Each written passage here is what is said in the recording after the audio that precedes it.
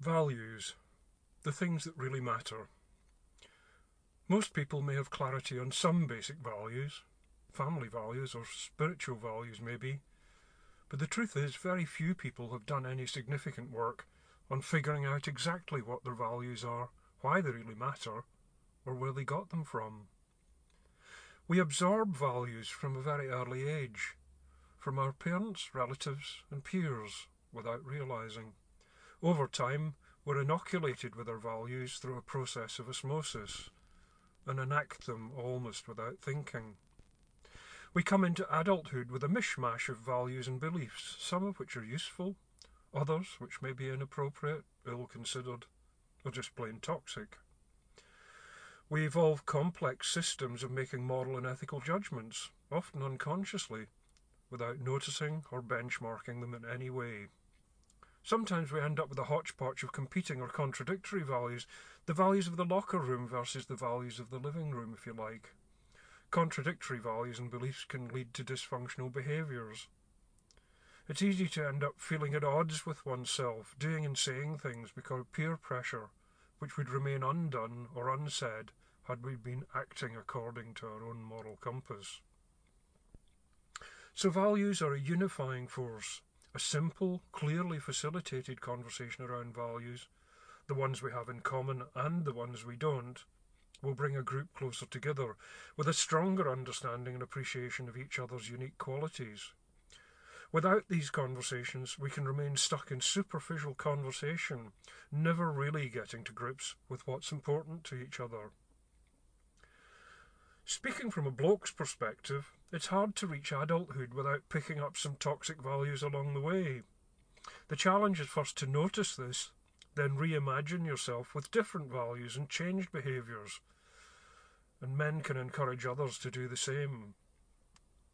I do recognise that this is easier said than done, especially when there's peer pressure to act like a real man, or if a woman to act like a domestic goddess. If that pressure is uncomfortable, it's a sure sign that you won't be happy unless you find a different way for yourself. I grew up in Glasgow in the 60s. Boy, were there some awful things said and done back then.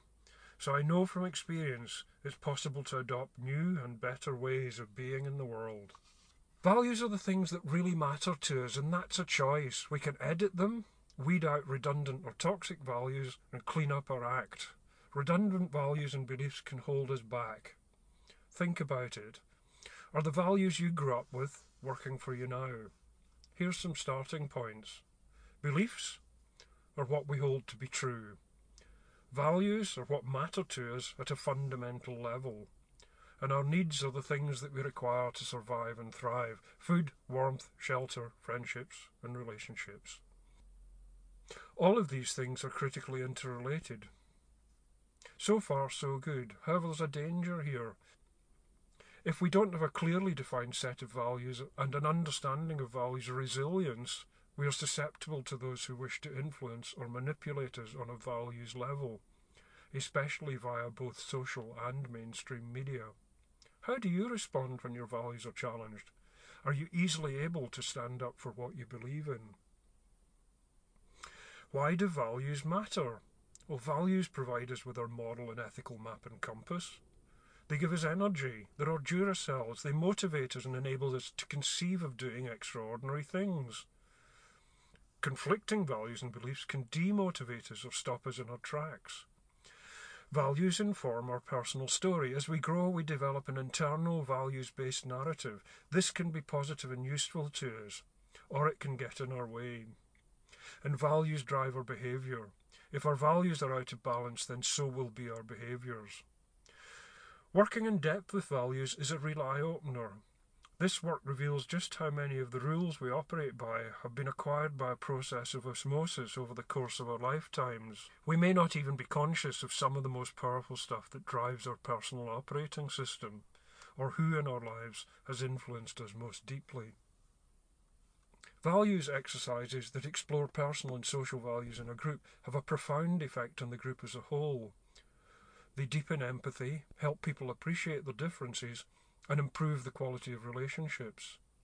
Getting a group working together to identify deeper values helps strengthen relationships within the group. It's like we understand each other's unique software. However, values exercises based on lists or cards only reveal just half the story. Why? Well, confirmation bias means we choose words, phrases and cards that confirm what we like to think our values are, and this might not be entirely accurate or indeed appropriate. Values can bind us together, but they can also tear us apart. Disagreements over values drive conflict, left, right, leave, remain, etc. And these values can be manipulated by the media to appeal to our baser instincts, to polarise our thinking. When we're pushed to extremes, we lose the warm, nuanced thinking in the middle, denying us access to conversations about our shared assets, if you like.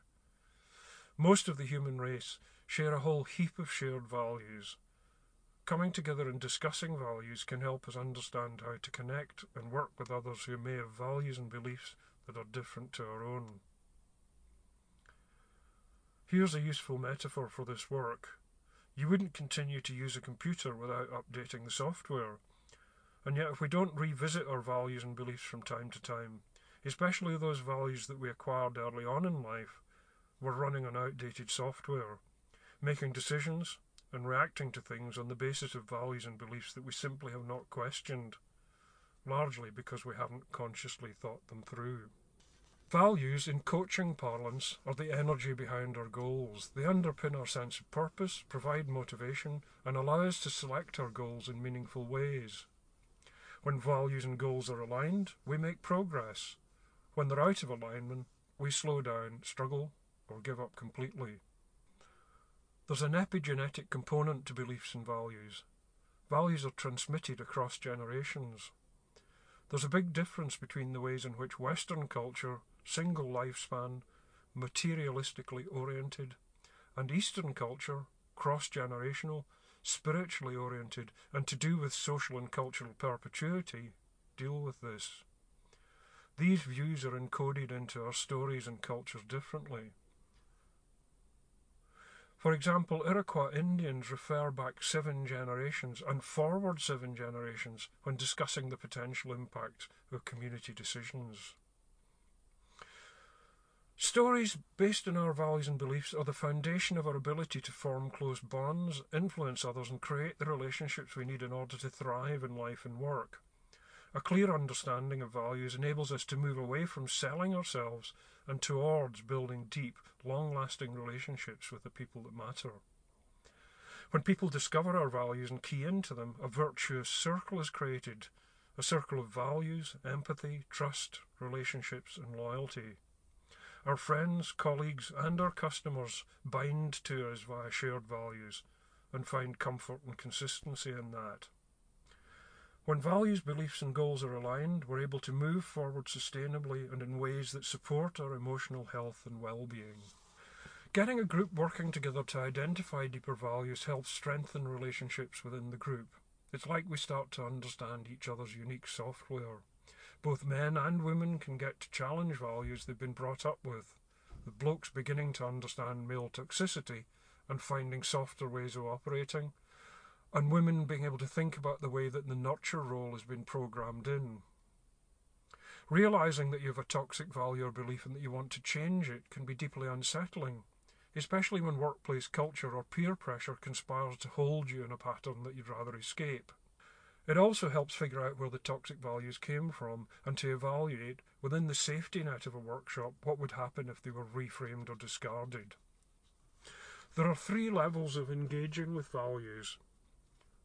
Thinking about values in a cerebral way, defining them, making lists of words to describe them, defining what matters to us in terms of values, beliefs, and needs.